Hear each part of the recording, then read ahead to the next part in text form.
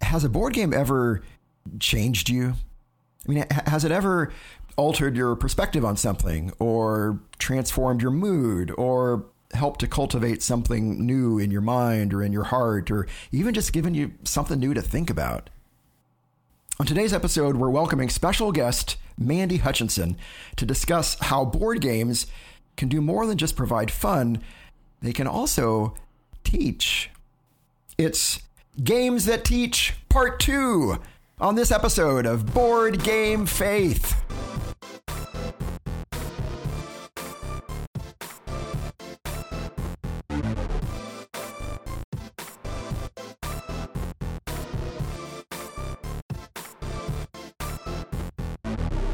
Well, welcome, everybody. We're so glad to have you here for Board Game Faith. My name is Daniel Hilty. My name's Kevin Taylor. And I'm Mandi Hutchinson. Hello. Hello. Mandi, welcome. We're so glad to have you here. Thank you. Merci beaucoup. Got to do it in two languages. The Canadian on the panel. Absolutely. Absolutely. I wanted to ask where you're from. So yes, je suis canadienne. I am Canadian. I speak English, mais je parle français aussi. I speak French as well. But yeah, I am from the nation's capital. Oh, educational moment. If you don't know, do you know what the nation's capital is? I think is it Ottawa? Yes. Ding, ding, ding. But its spiritual heart is Edmonton. Whoa, okay. I'm from the West, but Edmonton, we don't talk about I thought that was was a hockey joke. I'm sorry. Oh, no, I know. I'm a very good one, actually. I'm actually from Alberta, which is very close to, from Calgary, Alberta, which is close to Edmonton. So that's why that makes it even funnier. I've never been to Edmonton. You're not missing anything. Most of our Canadian listeners to this podcast are in Alberta. When it breaks down, like where listeners are from, most of our Canadian listeners are from Alberta. So we love, West is the best. Yeah. What do you call? Is it Albertans? What do you call residents of Alberta? Yeah, Albertans. Albertans. We love Albertans. We're thankful for all of the Albertans. Yay. So anyway, welcome to all of our Canadian listeners, and especially Mandi. That's right. So, Kevin, what are we talking about today? Today, we are revising the topic of one of our more popular episodes, which is games that teach. Because teaching is adjacent to the spiritual or religious life. I mean, so much of religion, spirituality is about learning and growing and expanding, hopefully. Kind of like trees. You just kind of keep going up, up, up, up. Which, by the way, little side trivia fact, if you carved your initials in a tree 50 years later, how tall would those initials be if you carved them, say, 3 inches tall? Do you know this one? I don't. This is for the Canadians, too, because they have a lot of trees. And as a teacher, I should probably know this. I only know it because I'm reading this book, and it mentioned it last. I didn't know this 2 weeks ago. They'd be the same because trees only grow on the top. They don't grow like the whole tree. It only grows at the top. So it wouldn't go up with the tree. They don't stretch. No, they don't. Interesting. Yeah, and it makes sense. They don't stretch. They just keep adding on the top, which is the overstory. That does make sense. Yeah. Yeah. So we are supposed to keep growing and learning, and board games are part of that, is learning and growing about others or ourselves. And so we're excited to have a teacher and a podcaster this week in Mandi Hutchinson. Yeah. So we Mandi is the perfect guest for this. Not only knows board games so well, but also a teacher too. So Mandi, many of us know already as the co-host of the Salt and Sass podcast. I was sharing with her before we went on the air. Mandi's been one of my favorite board game podcasters for a while now. And if you haven't checked out the Salt and Sass podcast, I really encourage you to do it. It's just great. It's always just joyful and positive and thoughtful. And even when they talk about a game that's kind of like a one and done, which is the phrase they use, it's just like, maybe not the best game for them. They just do it in a very respectful way. And I just love the podcast. So I really, really recommend it. Plus, I also share with Mandi, I think she and Suzanne often recommend games that vibe a lot with my kind of taste in games. Yeah. So I've spent a lot of money over the years based on their recommendations, and I've done all of it happily. They've been great games. So Mandi, Yes. welcome to Board Game Faith. We really appreciate your taking time to be with us. Thank you. Oh, thank you for the kind words, and thank you for having me. I'm always excited to talk about games and education. Yay! So what got you into board gaming at first? Oh my goodness. That's a big question actually, because it's a couple of things. It's I think it would probably be family. That would be the big one. So we had game time that was, how would you say this? Voluntold game time. You can volunteer time, but not really. Because in my house, if your parents said something to you, that's what you were doing. There was no escaping that. Because otherwise, the belt would be sitting by the table and it'd be like, "What were you doing again? We're playing games." Oh, you had to play It was games. a very strict household, but it was fun. It was more just like don't misbehave kind of thing. It was just like more the threat. But the actual playing games was really fun. So we used to play, like the Monopoly and well, in Canada, we had something called Frustration. I think the equivalent would be Trouble. We also had Trouble, but Frustration was like the Canadian version. The thing where you hit the cup and the thing and it pops. The little pop-o-matic thing. Yeah, so then you move the pieces. Oh my gosh, my mom loved that game. But then we also played games like Dominoes, which was really big in our culture. So I have a very diverse background, Portuguese, Caribbean. My parents from the Caribbean. We're like a mishmash, but Dominoes is huge. And so that was always something that we played. And chess. Chess was always something growing up that my family played. So games was just always part of the ritual, spending that family time together. That was the thing. And then, although my brother might disagree because we were, oh gosh, now that I think about it, we were pretty evil when we played some games with him. Oh, I'm so sorry. Sorry, brother. But the second part of me getting into board games was when I was in school and I had a teacher tell me, I won't say their name, but they told me that I should never take math. Oh. Because I just wasn't very good at it. And I was like, that to me was not the approach I was hoping that they would take as a teacher. You know what I mean? So I was like, this made me want to become a teacher, but then also use games to make things fun. So I kind of have like a different reasons of like when I started getting into gaming and then when I got back into gaming. So that kind of second part was when I kind of got back into it. So did you take math after that? I did, to prove her and myself that I could do it. And I took math right up until university, I think. I didn't take it at university up until that point. I mean, did I get 90%? No, but I was very happy with my 75% because I worked hard for it. Absolutely. There's the competitive streak, right? That's it. Good.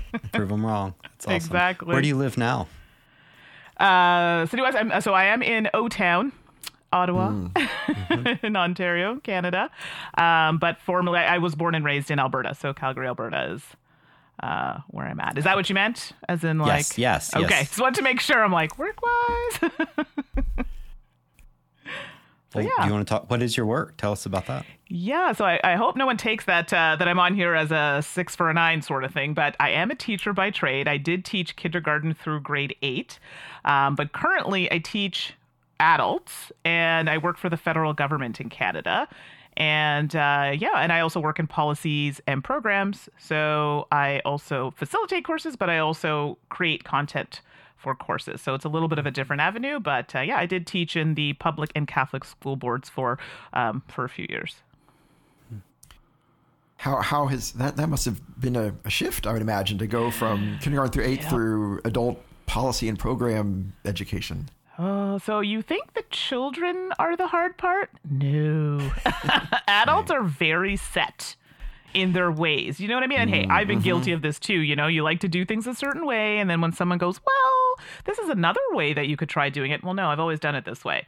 Kids are, a little more, their brains are a little more malleable. They're willing to at least try it. They may not like it at first, but they're at least willing to try it. So it was harder. It's harder with adults, I find. Yeah. So have you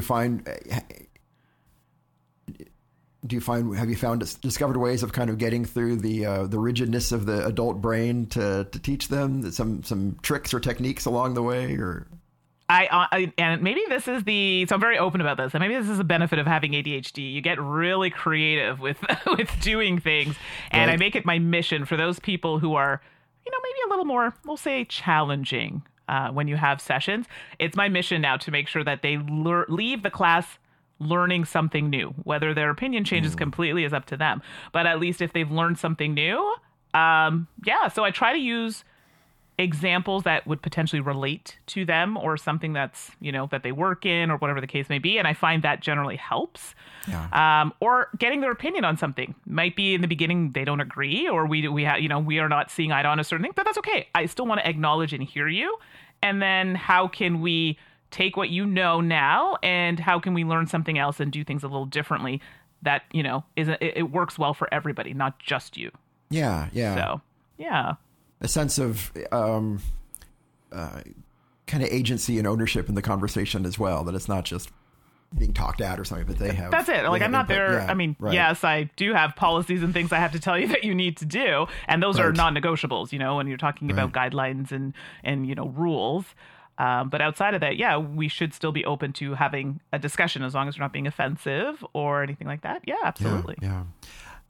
I remember it was a couple years ago. No, it's more than that because it was before COVID. But and I apologize, I don't remember all the details. But there was some incidents at a board game convention, and that you hosted a video conversation about boundaries and borders, and I thought you did a really great job of navigating some difficult waters to talk about, but you did that in a very helpful, educational, respectful way. And anyway, so I can imagine hearing you talk about policies and procedures. So that's maybe a little glimpse of the kind of stuff you do. Sure. Yeah. Actually, okay. now is that the video I did with Suzanne at BGG? Because we did a couple. We've done one on harassment prevention, and that was more recent. And then there was one a long time ago where Suzanne and I had a discussion. It must have been Suzanne, because this was I think this was before COVID. This was a while ago.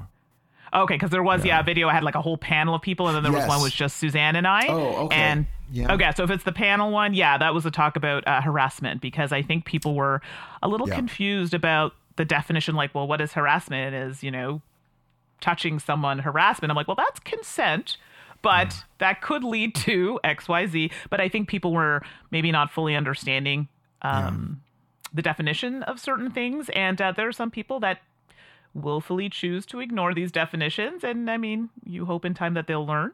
But that's definitely a conversation that needed to happen and still is happening. So I appreciate you For sure. looking at that. Yeah, no, it was good. I recommend it to our listeners. I think it's where on I saw the it. It's on the Dice Tower, so that's where you would find that video. Yeah, and link that. Yeah. Yeah, awesome. So where do you find these two worlds intersecting for you, Mandi? Where do you see your interest in board games and teaching coming together? How have they overlapped for you? Oh my goodness. So at work now, I'm known as, like if there's an event or something happening, ooh, Mandi, we're coming to you, looking for you to bring some board games or some kind of activity on the scene. I'm like, oh my goodness, pressure, especially when like the, deputy minister is asking you to put together an event. Oh, wow. That's huge, or just if we're teaching a course, and I'll be like, okay, how am I going to make people remember and understand these definitions? And then it's like, games. And, I'm learning French again. So yes, I speak French, but, one can always improve on their language. Of course. Games are great because I came from a province that was primarily English speaking. So I did not learn French like a lot of people who are from Eastern Canada. So I had to learn it as an adult, and games helped me out with that. So anything that's going to make something that might not be so interesting more interesting, then I'm happy to throw games in the mix because I love that too.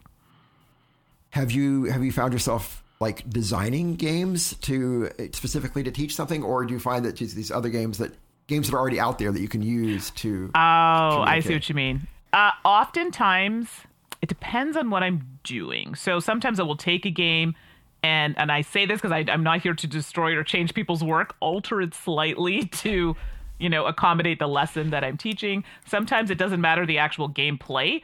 It's just there's like a dynamic or something I need from that game to teach a lesson. Yeah. That makes sense. That makes sense. Yeah. You could just lock them in the room with a game of Root and only the French instructions, and tell them they can't come out till they actually beat you at the game. Wow, and they've never played it that they might quit. That's actually. It's like Saw, but remember the movie Saw? It's like Saw, but Yes. part 8. Let me out. Let me out. First, cut your arm off. I don't know how to say that in French. That's literally how it would go. The anger. You both share a fondness of horror, I believe. Are you into horror movies and things? I do. Yes, I've been slacking a little bit, but yes, my mom, it's all from my mother, and she probably let me watch horror movies way too young, but yes, I love horror movies. Nice, yes. I had an 8th grade teacher, actually, who read us, this was 84. Okay. 1884. And she read us a Stephen King short story, and I was like, that was awesome. So I went and started reading all the Stephen King. And then I worked at a local video store back with the VHS, and they had in there, inside the store was like a little fake front porch, and it was the haunted house for the horror movies. And so I was always intrigued. So yeah, I've always had a fondness for the horror stuff. So do you like I'm not a fan of like gory, is like I prefer more. So horror is a weird one for me. Some gory stuff is okay, but if I find at that point, then I almost want a touch of like humor to it versus like movies like The Exorcist or, I know, I'm sorry. And this is always something when I was in Catholic school that I got in a lot of trouble for. You're good. But I do like the supernatural. Yeah, you're good here. Yeah. Okay, I gotta throw that out there because some people are not okay with the supernatural. That is something that I do enjoy. Yeah, no, why don't they like the supernatural? You're in a safe place here. You're good. Because they think it's like it's demonic, or because they think it's Yeah, and I mean, I guess to a certain stories. Sure, I don't like really believe about that people get possessed by demons personally, so I right, and then because they have in a lot of these movies, the priest is usually exorcising the demon, and then it's not so much to talk about it, but I think it's when people start believing it, and then they got a little, people would go into the bathroom, shut off all the lights, and it wasn't Candyman at that time. It was something else that related to religion. That if you say 3 times, then you're in trouble. Yeah, then she would appear, and so stuff like that. I didn't do it because I was too scared. No, I don't believe in it, but I've never said it. I mean, I guess it only, exactly. It's only what you believe in, right? And put into it but I don't, when it comes to the otherworldly things, I don't mess around with that. I don't do Ouija boards. I don't do any of that stuff. No. Gotcha. On our previous episode, or right before this, we interviewed somebody who did a documentary on the satanic panic of Dungeons and Dragons. How people were just kind of really scared of it from the 80s, and kind of similar vibe. Yeah, just this sense that there's this fear that that if you watch the horror film or play the Dungeons and Dragons or whatever, that something will happen. It somehow twists you or I'm very respectful of what other people believe in. Yeah. And, my boyfriend, he's not Catholic. That's way on the other spectrum of what we're talking about right now. And I find it very fascinating. Yeah. And I just feel like for me, anything that's not living, or I don't mess around with that. Yeah. Whether people believe it or not, leave it alone. That's just... Don't do it. Sure. But watching a movie is fine. Like talking about it, watching a movie, it's cool. But stay away from playing with trinkets and things like that. Don't call the dead, please. Yeah. Right. No, that makes sense. So you mentioned using games to help you learn French, and how did that happen? If I'm asking, what were some examples of that? Yeah, sure. So there's one game which I have a love-hate relationship with it. It's good for learning, but I had to play it so much that I kind of dislike it, but I don't at the same time. And that's Milborn. Oh, yeah. Uh-huh. And when I moved to Ontario, that was like the game to learn French, because you had your stop, your go, oh my gosh. Yes, and I swear I didn't want to see that game for like a long time after that because I was so frustrated. But it was good for learning basic words and trying to explain. So the teacher was like, okay, if you're playing this card, what does it do? Tell me what you would like to do. And as someone who hadn't like I had no French. It was difficult, but I appreciated the visual. I like things that have a visual. So even if I don't know a word, I can describe it in the language. And I found that was very helpful. So games like that. That's a good point. I haven't really thought about, but yeah, I mean, games in this, they're like, utterly abstract and with no theme at all. I mean, there's usually some sort of visual reinforcement of what you're doing and helping you to learn and to immerse in the experience at least a little bit. Sort of, yeah, that's a good. Yeah, and then we do it in English all the time. When you forget a word, right? You're like, okay, so if we're talking about, like the shelf that I have in the back, right? The thing that holds all the games and you know what I mean? Yeah, you describe it. Right, so that's a habit that I tried to do with French. So when I would play with games, I would use whatever the context or picture there was to help me explain what I was trying to say in French. Yeah. That's very helpful. That's great. Yeah. It reminds me, talking about kind of totally respecting people's works, but maybe altering for a certain goal.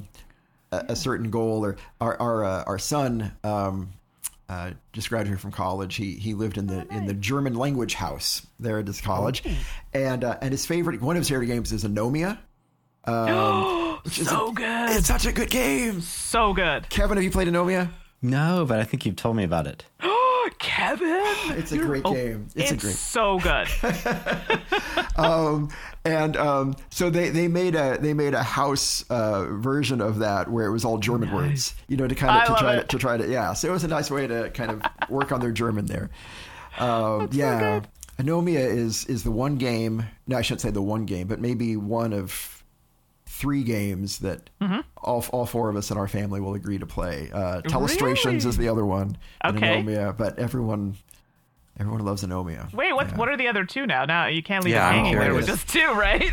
I said that. Now what do I? Telestrations. I'm sorry, I didn't mean to put you on the spot. No. It's a good question, and I said it. Telestrations is the reigns supreme. That's the number one that all 4 of us will always happily play. We have 2 children, one who just graduated from college, one who's in college. Anomia is certainly number 2 after that, and then number 3, I don't know, it'd probably be maybe something like Strike. Strike. Oh, Strike's a good one. I forgot about Strike. Yeah. So our children who are absolutely awesome. They don't they don't, just how they're wired, they don't quite get into the heavier board games as much, but the kind of the lighter stuff like Telestrations and Anomia and Strike, they really, really love. And they're very gracious. On my birthday and Father's Day, they'll still play heavy games with me just because they know that I like that. And so, yeah, they're very nice. That's nice. I love that. Yeah. So anyway, yes. But you haven't played Anomia, Kevin. Is that? No. It's a card game. Good. I was just looking it up. Yeah. It's like, when you have that, you're trying to think of something. This happens to me all the time when you're like, what the, like it's on the tip of your tongue, but you can't get it out. That's that game. In fact, isn't that what the word Anomia means? Like it means that experience of like, I can't say it, but I know what it is. Yeah. And those with ADHD, this is our life on a regular basis. So it's kind of it's a teaching game in that it maybe helps others to understand that experience a little bit more, maybe. Oh, yeah, it's great. It really forces you. For me, I have to force myself to, even though I know you have to answer quickly, it actually forces me to be like, hey, answering quickly is not helping you right now. Right. Step back, take a minute, and then even if I don't get the card, I still want to say the answer just to kind of get that out. Yeah, exactly. Because then it's just kind of itching your brain, and you need to get it out. Yeah. Exactly. So can you think of some examples that you'd say of games that are of games that are maybe really good at teaching something? Yeah. And I realize you're always very respectful and positive, and so don't want to put you on the spot either. But if as part of that conversation, if you could think of any examples of games that, I don't know, maybe on the other side of the scale, maybe not quite as good at teaching things. Sure. And and at the end of the day, there are just some good games that are great to play, but not necessarily good for educational purposes. But some go-to games that I use a lot of classic games. So in my current job, or actually even when I was teaching in the schools with the younger kids, Jenga was really popular. But I use Jenga either as an icebreaker kind of tool. So I would actually put topics or things on the on the tiles or on the pieces. So if you took out that piece, you'd either have to answer the question or whatever the topic was I was discussing, you had to say something about it. It's a great idea. So so that was really great for icebreakers, but it was also good with kids when we're like learning certain aspects, and then they'd pick one and they, you'd have to say a word, or like for language, do you know what I mean? If I write something in English, tell me what the word is in French, and then you have to place the block, and then if it falls down, then you have to give me a sentence or something like this, fun things like that. So those were great for like younger children, but really great for adults as well. Any type of strategy game is really good, and I know a lot of people will usually kind of preface something like Catan or something along those lines. Again, these are games that we all know from, maybe when we first started playing in the hobby. They just can't be too complex. So that's why something like Catan is pretty straightforward, and that, that's where you get your critical thinking, planning. I would even venture to say communication skills. That's your negotiation, right? Right. Which is something I struggled with. Communication for me, especially in front of people, was horrible. I refused to do it. I was very shy, and Really? I am not an extrovert as people think I am. So I had to force myself to step out of that and, get involved. And that's another reason why games were great for me, because I got excited to play games and I could talk about it and not be worried about what people were thinking about me while I was talking about it. So so games that have any type of strategy are great because it does promote some of that logic or critical thinking. Catan is one example. I'm trying to think, even sometimes games like Azul, pattern recognition, that sort of thing. Azul is great. I really like Azul. Which is fantastic. It can get a little easy, too. but complex. Yeah. Right. Yes, exactly. I love that. Exactly that. So it's rules that are straightforward, but the idea of the game, has some complexity to it, which I appreciate. And you do want that kind of thinking for whoever you're teaching, right? Yeah. I made a little list here. Hold on. That's great. That's great. I got to scroll a little bit here. Sure. Okay. Then I think I mentioned planning, observation, matching, identification. These are skills that can be found with games like Quirkle. Oh, yeah. Yeah. So I don't know if people Quirkle. know. Yeah, Quirkle's great. And it's been around for a long time. It's when they have different shapes and you're trying to group them together based on tiles that you acquire. So that's a really good one. Taboo is one we play a lot in French class. And it's so hard because my teacher will pick a word. I'm like, I don't even know what this is. And you have to describe it without using all the words that she's given you. And then the other people in the class have to guess. Right. Do you know the struggle of doing that when you don't even fully understand the word? That would be great for learning a language. Yeah. But it forces you. I think I get frustrated, but then I'm just like, it's just a game. Yeah. You could do code names for that too, right? Codenames is good, and I'm glad they do make a French version. Because of the French alphabet and stuff, it's different. That's why any kind of like Scrabble, code names, any kind of word games or anything like that, it makes it easier if there is a French version. But yeah, you could totally just make your own, and that would totally work because you need the descriptor, right? Which is what they want you to start talking. Yeah. I have Ticket to Ride, which is just good for geography. So yes, I know I'm a teacher. Geography is not my strong suit. I kind of know where things are. I mean, Canada, yes. America, I'm like, I know it's kind of west. I know it's kind of east, sort of thing. But I'm like, it's not amazing. It's there somewhere. I'm American, and I have the same in anything west of Tennessee, kind of just as a babe. It's hard. Y'all have a lot to remember. We're out here in Missouri. I'm out here in Missouri. That is often referred to as the flyover zone for much of the country. As you go from coast to coast, you just wave at Missouri as you fly over us. And some of the states, the borders are, it's like they were decided by a drunk person. We're like, well, we'll just go up here and then, just little panhandles and crazy things. And I'm sure there's all sorts of bad history I don't know about behind that. Anyway. Sure. You know what? And it's funny. I never thought about that, but you're absolutely right. Like, there's a reason why lines and things are like, I didn't even think about that myself. Mm-hmm. But there was a game actually that really tested my geography because the cubes kept covering the states. What is it called? Women. The name just went right out of my head. Oh, this is gonna. Anyway, it's a game I spoke about recently. I'm so sorry. The name went right out of my head, but it's about women. Sorry? It's one about voting? Yes, the women's in voting. Oh my goodness. What is that? Yeah. I haven't. I've just seen it. You know which one I'm talking about. Yeah, right? I don't know anything about By it. Tori Brown. Yeah, so I talked about it on the BGG podcast and on the Salt and Sass podcast, and it was a game about women's rights and getting the right to vote, and it was really, honestly, that would be great for a history lesson. I was really involved in it. I was even describing it using the exact words that were used in the game. I'm not that person. I'm usually like the blue thingy that goes here. That's how I describe games, but that's how I was so involved in this game because I was remembering the terminology. But yeah, so that's another one that'd be great, even just to learn a little bit about history. And the gameplay is really good. I would recommend, obviously, for potentially like older students. Is it called Votes for Women? Votes for Women. Thank you. I'm like, sure, votes women. There's a word I'm missing. Yeah. Cool. So if you haven't tried it, it's quite good. I highly recommend it. Great. And that would be a great one for teaching history. So yeah, but trivia games are another one. Just any, like I mentioned, I think what's that one there? Trivial Pursuit or anything like that. Or, I mean, you can make your own questions if you want, but those are always great for learning. So Wits and Wagers is another one. Things like that. Yeah. That's true. Yeah, those are great ones. And I hadn't thought about the usefulness, this theme we've returned to a few times, of usefulness of games and learning language. But that's so very true. Last night, we have a church game group, and some of the students, I'm moving, as a farewell gift, they gave me some games, and one of them was Poetry for Neanderthals.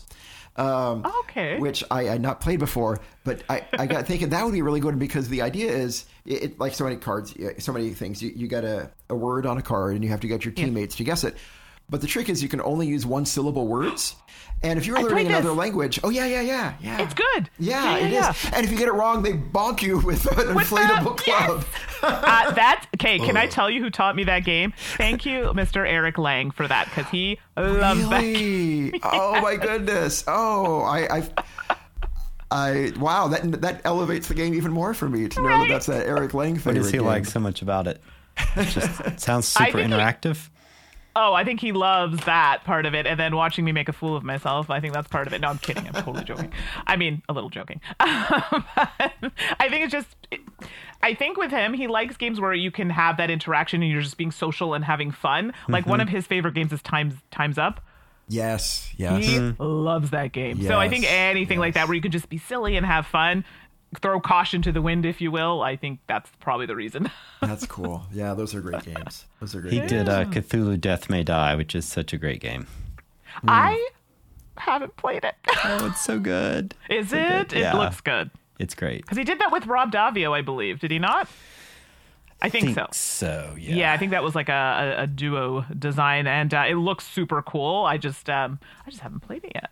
Yeah. Okay. It's a lot of fun. Cool. It's got a Pulp Fiction sci-fi kind of element to it where you're kind of zany caricature people, and then as you go insane you get even more powerful. So it's kind of like we've got to kill some cultists before dinner, and then you go and then like somebody's getting nuts with their gun, and then it's like a little girl with a teddy bear and a gun. It's got a goofy, scary, like you were talking about horror, but you need a little humor. It's got a bit of that just makes it fun. Okay, I see this. I've been playing, so I play video games, and I've been playing, well, it's not been getting great reviews online, but Redfall. But that's what that reminds me of when you just started talking about that kind of art and the way that it is, and I've been having a blast. Heroes, they're kind of almost like weird superhero type. Yes. Yeah, that's fun. I love it. I'm going to have to try it now. That sounds awesome. Yeah, so if you go too crazy, you die, but if you get crazy enough, you get better skills to try to stop the monsters. Okay, so you're kind of trying to keep it in a good zone there. Is it long, like a long gameplay? I don't think so. Once you know it, I don't think so. Okay. But you do have to set up. It's got the Gloomhaven type thing where you've got the different pieces, so you've got to set up a map, and it's co-op, so that's kind of nice. Okay, that's cool. I like that. Is it Chance the Rapper that has a song that we all need to go a little crazy to make it? Is that something like there? Does either of you know that song? But it's okay. Anyway, can you sing a little, Daniel? Oh my goodness! Well. You want us to just give kidding. you a... I should tell her. I think it's got some expletives in it too, but it's Got it. no, but it's a good. It is a good one. It's I'll have to look it up now. I actually don't know it. I think it's okay. Yeah. So Do you want us to give you a trap beat? Lay down a trap beat for me, if you don't mind, Kevin. Yes. My name is Daniel, and I'm here to say. Okay, that's all I got. That's all I got. That's all I got. Okay, But, that That's was not excellent. Chance the Rapper, Daniel. No, it's not. That was Daniel the rapper. That's right. That's right. Rapper. I do like Chance the Rapper a lot. I really you? like. I do. What do you like about him? Interesting. Yeah. You know, we often talk about kind of religious, spiritual stuff here on the podcast. Yeah. He has really spiritually deep lyrics, and just they're really profound. And not every song, of course. Sure. But some of his songs are just so just wrestle so profoundly with spiritual matters and matters of humility and what does it mean to love my neighbor, and they're just really good. And I think this one, I think the song I'm thinking of, again, it's got expletives, so Sure. be warned, listeners. Be warned. But I think it's a song about the day he got married. I think it's called "The Greatest Day of My Life" or something like that. Oh, but cool. It's very sweet. But it has this it has this recurring theme that you know, we're not going to make it unless we get a little. It kind of just, and I've heard this in other. I think Seal had a song about this too. But it's this way of kind of needing to go a little crazy to make it in the world, and I don't mean to use that term. I know sometimes that term can be hurtful for people, and I don't mean it in a hurtful way. But anyway, that was a major tangent. So No, but that's thank you okay. for- That's what you have. That's what happens when you have someone with ADHD on the show. We go down rabbit holes and then we come back. So It was my major in college was tangents, actually. Yeah. I like that about you. I like Perfect. that about you. You were a tangent summa cum laude, I believe. I mean, tangent. We went to college. Speaking together, of Mandy, which. so, yeah. Now that you mention it, Now that you mentioned it, trigonometry. butterflies do have wings. You're right. actually, I don't think I finished answering your question. Yes, I I'm apologize. sorry. Let's go back to you. Yes. No, that's me. I just kind of went off and I'm like, oh yeah, wait now. Oh, before I get into the second part of your question about games maybe that are not maybe conducive to learning, there are some Access Plus games. So it's an initiative that's through Asmodee. I don't know if you've heard of it. And for some reason, the names of all of these games are not coming to me. I'm sorry. It's been a long week. I'm a little tired. It's fine. But do you know the game Spot It? Yes. Okay, so they're No. taking games like Spot It. There's another trivia type one. It's escaping me right now. And they're revamping them in a way that are useful for people who are maybe have dementia or things like that, or people who have ADHD, or people, any kind of challenges, and they're making the game a bit more accessible. I love that. These are newer games to the market. Like, they've taken games that exist and just kind of revamped them in a different way, making cards bigger, more tactile, and things like that. And I do find things like that should try and make their way to classrooms, hospitals, as teaching tools or healing tools. So I just want to throw that out there, that Access Plus games, you should check those out there. I think there are only 3 right now, and I apologize, I can't think of all of them at the moment.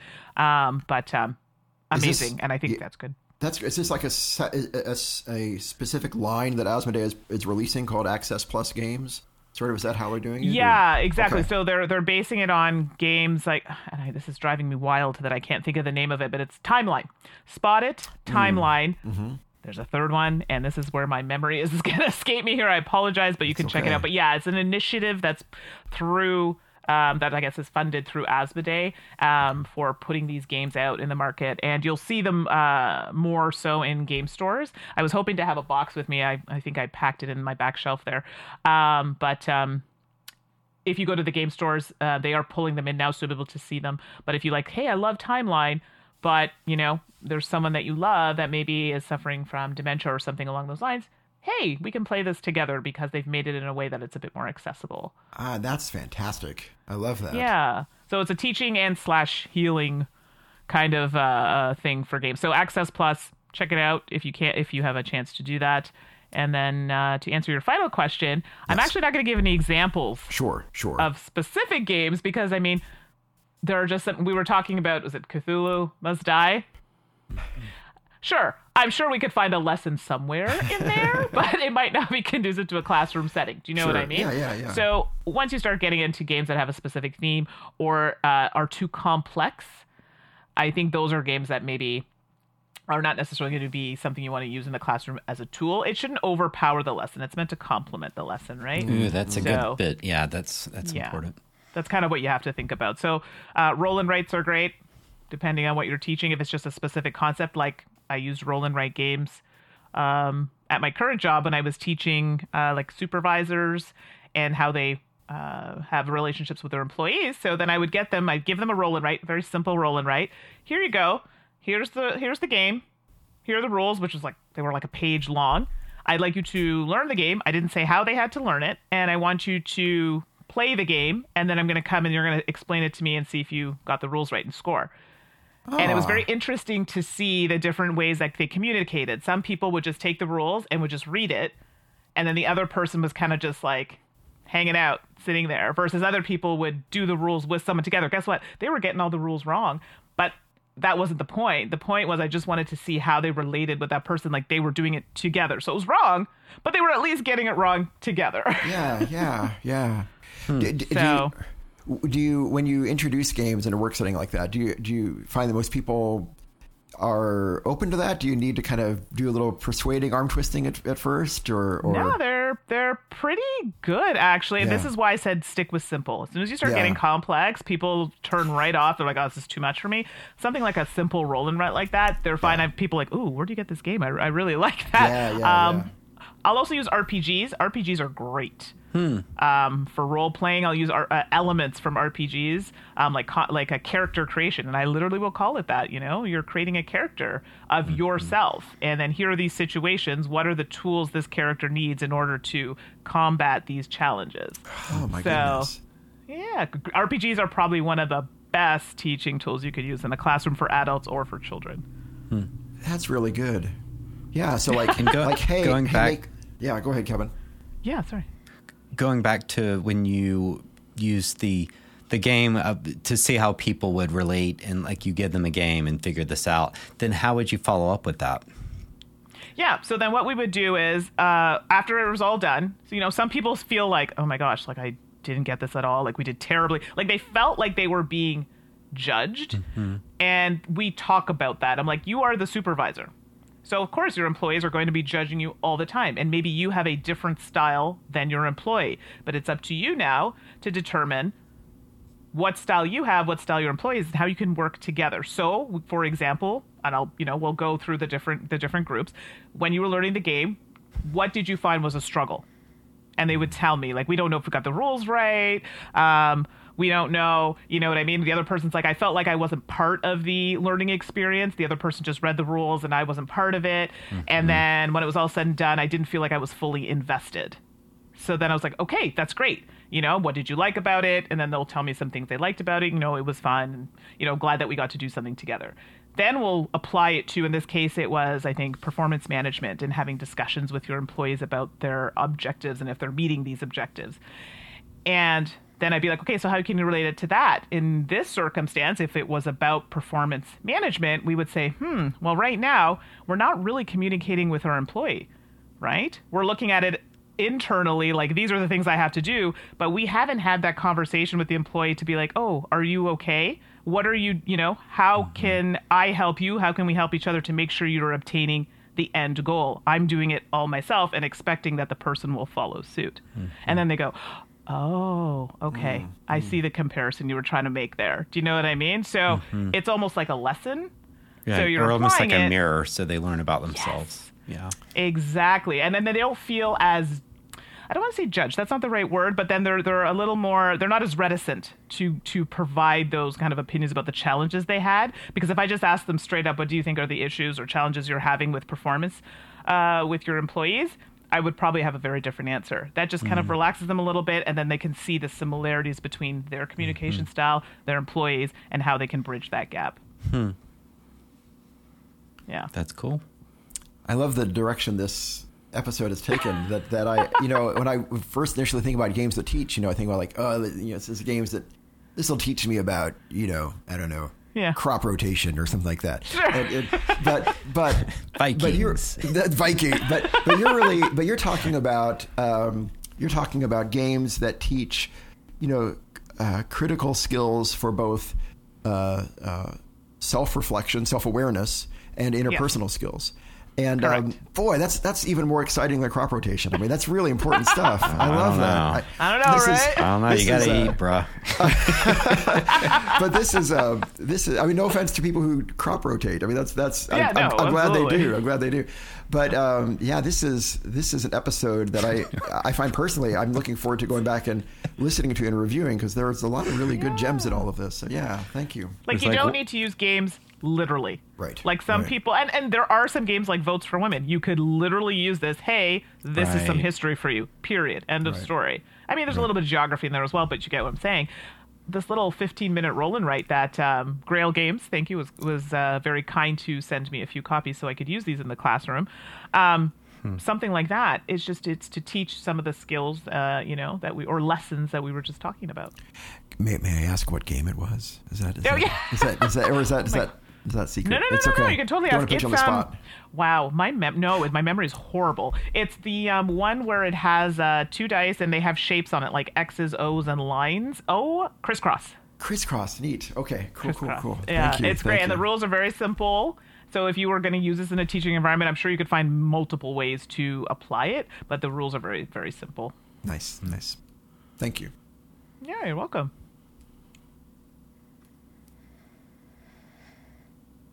Is there a game that you wish taught something but doesn't exist? Sort of big one. So let's say I'm going to give you $200,000. What would you do in terms of game development? This is, because I feel like the things that I would want a game to teach are things that people inherently should do already, and not everybody does. I mean, you can't. I don't even know. I'm probably not going to word this well, but things like, and this is where the game itself, the theme of the game wouldn't teach it, but maybe how the game is presented, like just teaching things like respect and kindness and appreciating differences and understanding differences. And I know those are very broad and abstract things, but I just feel like, how can there be a way for a game to be like, hey, this is what I am, this is what you are, cool. Let's see how we can work together. And I know we can do that by using a game, but wouldn't it be amazing if we could have a game like, let's be clear, we're not going to cure everything in the world. We're not going to have world peace. I get that. But just in the state of things now, and I didn't mean to make this very heavy, but just the state of the world now, and I'm looking at you, America. Do you know what I mean? It would be nice just to have a little bit of some decency and kindness, and I know that sounds really lame. Go figure. No, that's preach it. We're with you. We're with you. Yeah. It'd be nice. That's all. Yeah. Yeah, a game that teaches an appreciation for the differences. It almost makes me think, have you heard about, with The Office and Michael Scott, there's this bit about that type of person that if you've never met that kind of person, you are that person. Does that make sense? I totally get that, but I've not heard this. So how do you create a game that helps Michael Scott understand what he's like? So you're like, oh my gosh, I'm kind of a jerk. I just never realized it. But I don't know. I don't know what that would be. I guess it'd have to be an asymmetrical game. Yes. Okay. Right. Listen, this is a path. I think that's bringing up some great ideas for a game. So yeah, I think so. I think I buy it. That's a great game. So we're talking about games that, like you were saying earlier, Mandy, like games that encourage or nurture kind of self-awareness, self-reflection. Huh. I know it's an avenue. People automatically, they take games very literally and say, okay, we're going to play this game because the theme teaches us about XYZ. Sometimes you just have to apply it in different ways. I mean, most games you can find a way to apply something from that game to what you're teaching. Yeah. Just that might not be literal. Right. What about you, Daniel? You got a thought about a dream game lesson? A game that I wish would teach something that maybe doesn't exist. I mean, I guess You got to go after me, so it's got to be a good one. That's hard to beat. No, that's hard to beat what Mandi said. I would have to say something like that. I find the challenge, like a game that, as a game that would encourage people to celebrate, differences. And that would be wonderful. I think the challenge that I'm trying to think through in my head is, I'm aware of, there are games that have come out that, like different faith groups have put out, or different organizations, which is all and wonderful, which kind of geared toward cultivating, compassion or understanding or things like that, which is wonderful. They're not necessarily celebrated as, as necessarily like being like the most fun games or the most, the most engaging games. And so I'm trying to think, like, what would that be? What would that be that like a game that like everyone really wants to play and it teaches compassion, and what would that look like? That it's like the hot compassion game. Because if games are about winning, it's hard to, how do you balance winning with compassion for others? It's tricky. Right. It absolutely. Unless it needs to be like an everyone wins, and we all know how gamers love games that reward ties. Right. That's right. What about you, Kevin? Yeah, right. You caught that. Yeah. I don't know. It's tricky. I don't know. I've been waxing with Daniel about how much I like Cole Wehrle games, and because so many of them are related to power and empire. Yeah. And so he just keeps developing interesting things that make you rethink about how power shapes stuff. So I guess I would, I think about power dynamics and empowerment, and so along those lines. Oh, that's right. He did. Did he do PAX Pamir? He did PAX Pamir. Yeah. It was a beautiful game. It's a cool game. And so, thinking about these tribes that they see these empires as just foreign things that they ally with to kind of, it's more about them and their sense of success and empowerment, not about risk where you're going in from the other side and conquering. So right. Okay. No, I can see that. See, and I feel yours would be a very good board game versus my idea and Daniel's idea would be a better RPG. I do. I really think it would be. Yeah, you're right. Well, I'm just saying that I like a certain type of game. I really dodged the question because I didn't come up with anything besides what I already liked. Kevin, I was helping you out. I know. I appreciate it, but I still feel like a wuss. But power is an interesting thing, and it's subtle. Yeah, absolutely. So a final off-topic question. So, Mandi, would you have any advice for aspiring board game podcasters? I just know a guy. Do you now? No, but any advice for aspiring board game podcasters? Yeah. My goodness. What has your experience taught you about that? The first time you delve into it, it's going to be rough. If you want some proof, go listen to my early Dice Tower episodes with Suzanne. It's rough. But guess what? You learn from those experiences. Be yourself. There are going to be so many people that tell you, baby, you're not good enough, or, maybe they don't like what you're doing. Doesn't matter. At the end of the day, do it because you want to do it. I podcast and I'm in the gaming community because I want to make things better, comfortable for everybody. That's why I do it. People don't like that. Well, that's their problem. So make sure you do it for you. At the end of the day, if you have something to say it. You know what I mean? And if that means you're doing it through a podcast, do that. If you just want to do it because, hey, I love games that'll think it'd be fun, do that. There's always going to be an audience or someone that enjoys what you're doing and it brings some happiness into their life. Do you need the fanciest equipment?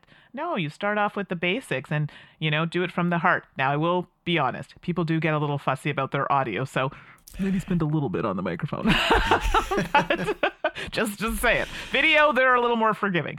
But do it from the heart. Be you. And I know that sounds super cliche, but if you look at from when I started to now, I'm the exact same person. I'm very opinionated and outspoken about certain things, and I have a very high level of certain, standard of ethics that I refuse to back down from, even if someone doesn't agree with me. So don't lose that. Great advice. Great advice. Yeah. Thank you very much. I think that's great. And I'll piggyback that. I think people will always value authenticity. So if you're not yourself, they'll figure it out. And we were talking about middle schoolers are the age where they start to, they know you're kind of BSing them. And there's just no point. Yes, they do. Yeah. They do. Yeah. My favorite grade, by the way, to teach, grade 7s and 8s, the best. Why? Why is that? Because you can be a little sassy and they appreciate the humor. Younger than that, the sassiness goes over their heads. Older than that, they get upset. But then they get mad, exactly. Right. It's good. We're good. And I'm still kind of cool there. Yes. So. Yes. Yeah. Yeah. You start aging out once you hit high school. You're in sense of that they're going to see you as aliens because you're not their age, right? Oh no, you're old. Like when I start, I was telling who was it? I was talking to my nephew, and he's in that age, and some of the kids. I'm like, oh, I'm so excited. Diablo 4 is coming up. I'm taking off the Friday to play the whole day, with my brother. And they're like, you play Diablo? Like, how old are you? I was like, wow, that's awful. So yeah, right. Past the coolness at that point, they don't think I'm cool. That window closes quickly. It certainly does. At least it has in my life, yeah. Right? Mandy, how can people find you? Yeah. How can people find you? Oh my goodness, all the places. Well, Suzanne laughs at me because I sound like an old person, in quotes here, because I say the socials. So you can find us on the Twitch and the YouTube at Salt and Sass Games. You can also find us on Twitter at Salt N Sass Games. And if you just want to say, hey, Mandy, we want to come talk to you, you can find me on Blue Sky, Instagram, and Twitter at 613 Mandy. Bonus points if you know what the 613 stands for. Oh, my goodness. I'll leave it out there so people can comment. Oh, you don't want to answer now? I could. Or you want to leave it? We'll leave it out there. Leave it out there. Let people throw it in the comments or something and see if anyone guesses. I'm going to use ChatGPT. Oh, yeah, that's a good idea. Oh, good point. 613. God, I think it's a code about a new board game. 613. I wish it was that exciting. It's the cell phone number for Justin Trudeau. Or mobile. You're close. I've got Justin on speed dial. Okay. He just answers his phone. That's right. Justin here. Mandy, how are you? Exactly, pardon. How's the game going? I bet he'd be fun at board games. He would be. And so would Joe Biden. Joe Biden would be like, let's play again. I think so. I mean, funny story, I know we're ending soon, but I met, because I used to work at National Defense. Oh, wow. And that's where I met the Prime Minister. He was there, and it was just, he just seems, and he was a teacher, actually, before he was Prime Minister. So you could definitely see the vibe of him, definitely a board gamer. And I didn't get to meet Joe Biden. I was staying at the same hotel, and oh my goodness, that was an experience. Wow. FYI. I bet. I was so scared. I was like, I felt like I couldn't look anywhere because all of the Secret Services, like, we need to check your bags. And I'm like, oh my gosh, why? And they're like, Joe, and then we found out that the president was there. So I met him in spirit. Wow. You encountered his security people. Exactly. Right. So I feel like he could be cool. You guys could be best buds. Yeah, gaming buds. That's great. We need to do that for a Patreon stretch goal, Kevin, as we could play games with Trudeau and Biden. How about that? Yeah. Or their Secret Service detail. Or the Secret Service detail. We'll bring out Anomia and Cthulhu Death May Die. Yeah, exactly. Absolutely. Perfect choices. The earpiece comes out and they start rolling dice. Yeah. That's right. Well, thank you so much. It's been great. Yeah, thank you for having me. It's been a pleasure and delight. Yep. And thank you so much. So Mandy Hutchinson, Salt and Sass and Games, and thank you. And next episode, Alice Connor. Yeah, Reverend Alice Connor is going to be our guest next episode. She is a published author. She's also an Episcopal priest, and she writes for the the Daily Worker Placement website, and she has a running series of articles on the Daily Worker Placement called "Playing at Religion," and in which she writes about games about religion, games about religious themes. Nice. And so she's going to be on next episode to talk about her perspective on games about religion, and we're really looking forward to getting to chat with her. That's awesome. I'll see you then. Thank you so much, Mandi. Bye-bye. Thanks, Bye, Mandi. thank you. Thanks, everybody, Bye. for listening. Bye-bye.